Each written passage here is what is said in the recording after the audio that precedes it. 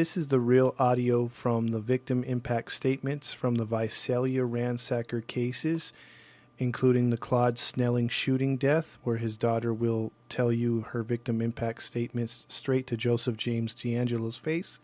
Also, Officer McGowan's daughter, who will also share her thoughts and her statements towards the defendant. Good morning, Your Honor. Tim Ward, Tulare County District Attorney. Good morning.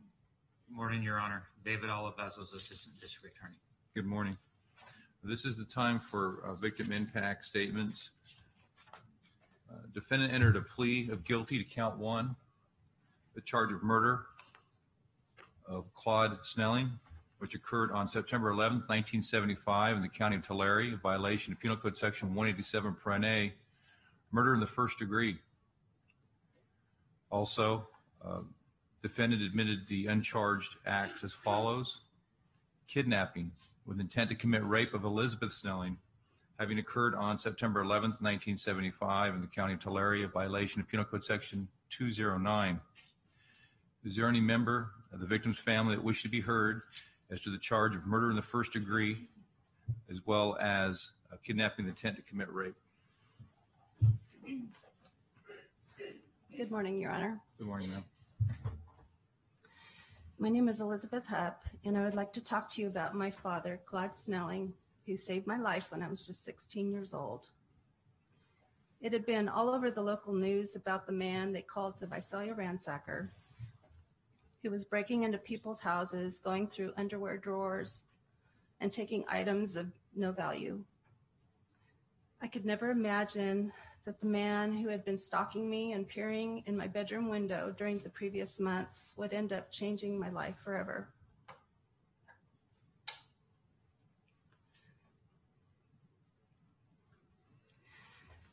My father caught him twice peering in my bedroom window when he came home from teaching night school, and tried to chase him down but was unable to catch him. On one occasion, I had even caught him myself peeping in my window when I had a feeling someone was out there. He took off when I saw him and screamed, and my dad and boyfriend ran after him, but he had too much of a head start and got away. Little did we know that the man stalking me was actually a police officer, someone who is sworn to protect people and not to terrorize and harm people.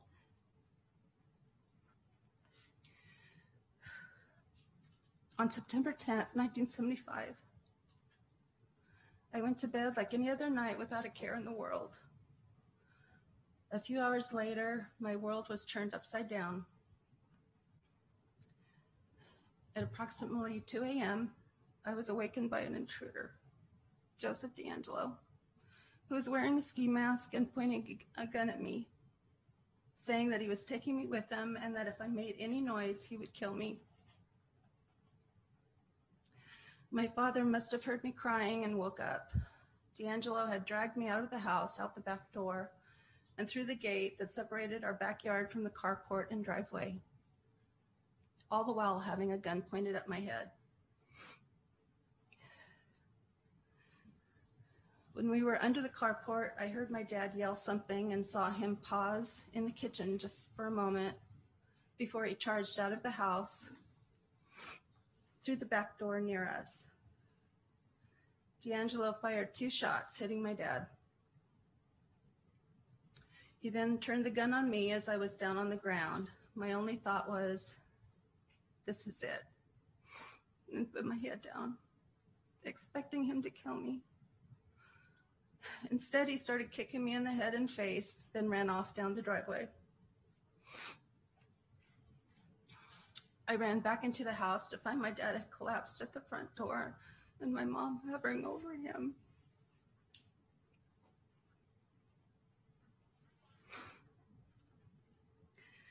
I know in my heart that he was still trying to save me by going through the front door and cutting him off in the front yard, but he never got that far. My dad lay at the front door, bleeding to death.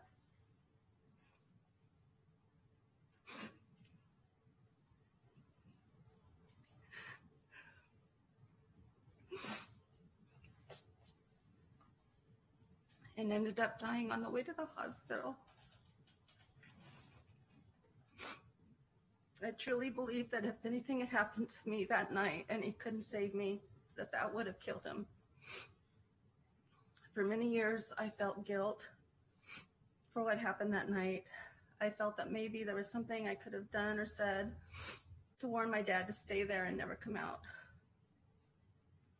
It wasn't until I became a parent myself that I realized there was nothing I could have said that would have kept my dad from trying to save me. My mom always said that it wouldn't have mattered if there were 20 men out there with guns. That wouldn't have stopped them. My dad was such a gentle soul and loving, kind-hearted man who loved his family more than anything. My dad died saving my life that night, and he is my hero.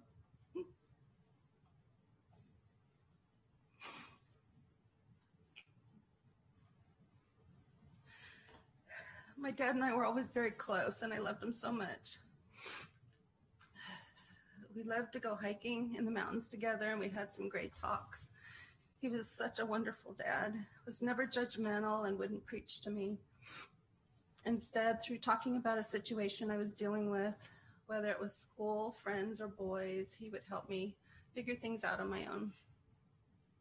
My mom and dad both had a very strong faith in God, and we were always very active in the church.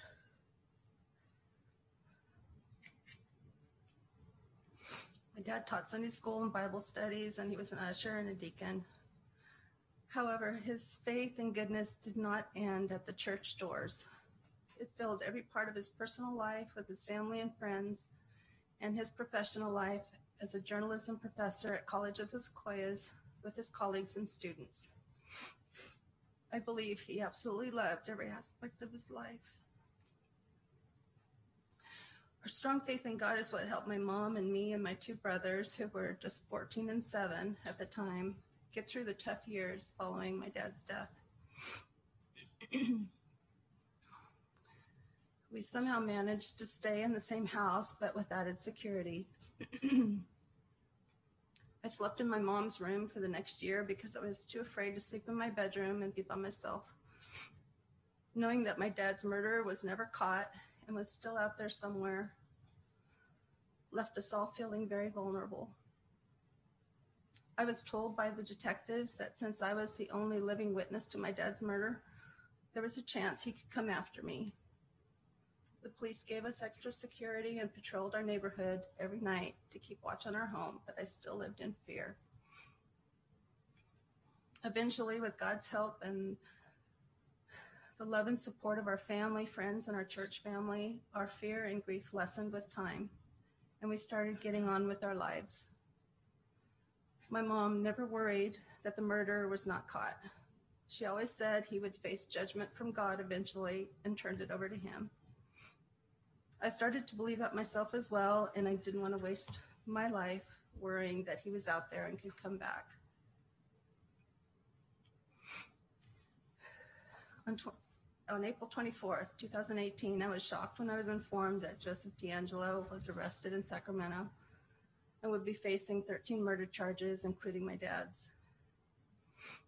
I truly never thought I would live to see that day, but unfortunately, my mom did not. We are also relieved and thankful for the perseverance of so many people who did not give up trying to solve this case. I would personally like to thank the Tulare County District Attorneys, Tim Ward and David Alavezos, and Renee Newman, the Tulare County Victims Advocate, as well as Detective James Cummings of the Visalia Police Department for keeping me informed and guiding me through these past 2 years. You have helped me deal with all of this more than you know. Next month, on September 11th, it will be 45 years since my dad was taken from us. He was only 45 years old at the time, in the prime of his life. Not having him here as part of my life left a huge hole in my heart. My dad was not around to walk me down the aisle when I got married, and our children were never able to know him. He would have been a wonderful grandpa. What sickens and angers me the most is that D'Angelo was able to live a normal life with his family for all those years, while my family and I could not be with my dad. I am so thankful that he will at least spend the rest of his miserable life in prison. Thank you. Thank you, ma'am. Is there anybody else that wishes to be heard as to count one? All right, thank you. Furthermore, defendant admitted to the uncharged act of attempted murder of Officer Bill McGowan, having occurred on December 10th, 1975 in the county of Tulare, in violation of Penal Code Section 664/187. Is there any victim or victim's family member that wish to be heard as to that uncharged act? Good morning. My name is Lori Mendonca. I am the daughter of William McGowan, former Visalia Police Department detective. Good morning, and thank you, Your Honor, and Tulare County District Attorney, for allowing our family to participate in the court proceeding today.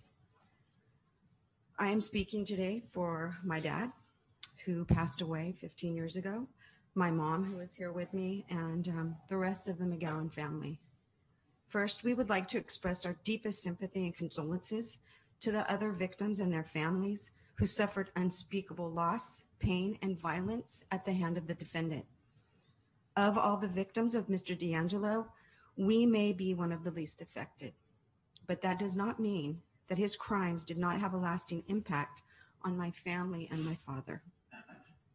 In reference to the shooting that occurred December 10th, 1975, my father, a veteran member of the Visalia Police Department, was on a stakeout in search of the Visalia ransacker. As evidence of Mr. D'Angelo's crimes committed by him was released, it became apparent that the defendant fully intended to kill my father that night, December 10th, 1975. Why didn't he succeed? My dad always held his flashlight up and out to the side of his head.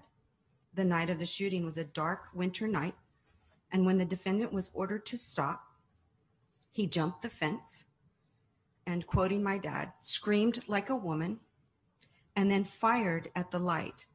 The bullet hit the flashlight instead of the intended target, my dad. By the grace of God, Dad was only slightly injured with metal shards spraying his eye and face. Had the shot been mere inches to the right, it would have been a far different outcome, resulting in a severe injury or even death.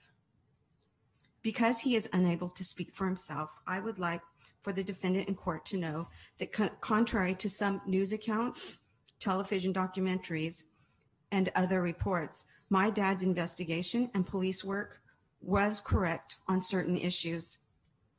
He had seen the defendant before. He was certain of this. The defendant had a military background. He believed 100% that the Visalia ransacker and the East Area rapist were the same person. And he believed that his crimes would escalate from prowling and burglaring to assaults that were much more violent. How did the defendant's crimes affect my father? My father felt personal responsibility to solve the case for the Snelling family. He knew Mr. Snelling. He had been my mother's teacher at COS, and he knew the family. He believed that the case could be solved if agencies worked together and shared information. There were negative comments and newspaper articles written questioning the Visalia Police Department and my father's motives for trying to share information with the other agencies. My dad never stopped looking for the ransacker. Every person he saw that resembled the composite, he would check out. It was always in the back of his mind. After Dad retired, officers continued to contact him for years for information about the case. Again, it was something he wanted to solve. It never ended. How did the crime affect my family? The night of the shooting and the days after were horrifying. Did the defendant know where we lived and who we were? Was he going to try to find my dad because he had seen him and could identify him? We did not know. After the attack on my dad became very obsessive about safety. He placed deadbolts on all of our doors. We had wooden dowels in our windows. He detested sliding glass doors. We were never allowed to sleep with our windows open. He built wooden barriers and put them in front of my brother's and my bedroom window. We got a big dog. He never traveled without a gun. He was always watching and suspicious of other people. He meticulously checked doors and windows every night. We kept doors locked at all times, even when we were home. He never let his guard down. In closing, the day the defendant was arrested will forever be etched in our minds. This is something we never thought would happen. Justice will now be served for his numerous victims and their families, but it does not replace the anguish, fear, and enormous pain caused by his actions and crimes. He lived a full life that he denied to so many. I want to thank my dad for always protecting me and keeping me safe. My dad was more than just a name or a victim of Mr. DeAngelo. He was an excellent police officer, a husband, a great dad, a loving grandfather. He had a great sense of humor. He teased everyone, and he took pride in his work and his family. Thank you to Tulare County District Attorney for including our family in these proceedings, and thank you to all the law enforcement officers and other agencies that work together to solve these horrific crimes. Thank you. Thank you, ma'am. Is there anything else from the Tulare District Attorney's Office before we proceed? Very good, thank you. We'll move on to Sacramento, back to Sacramento case.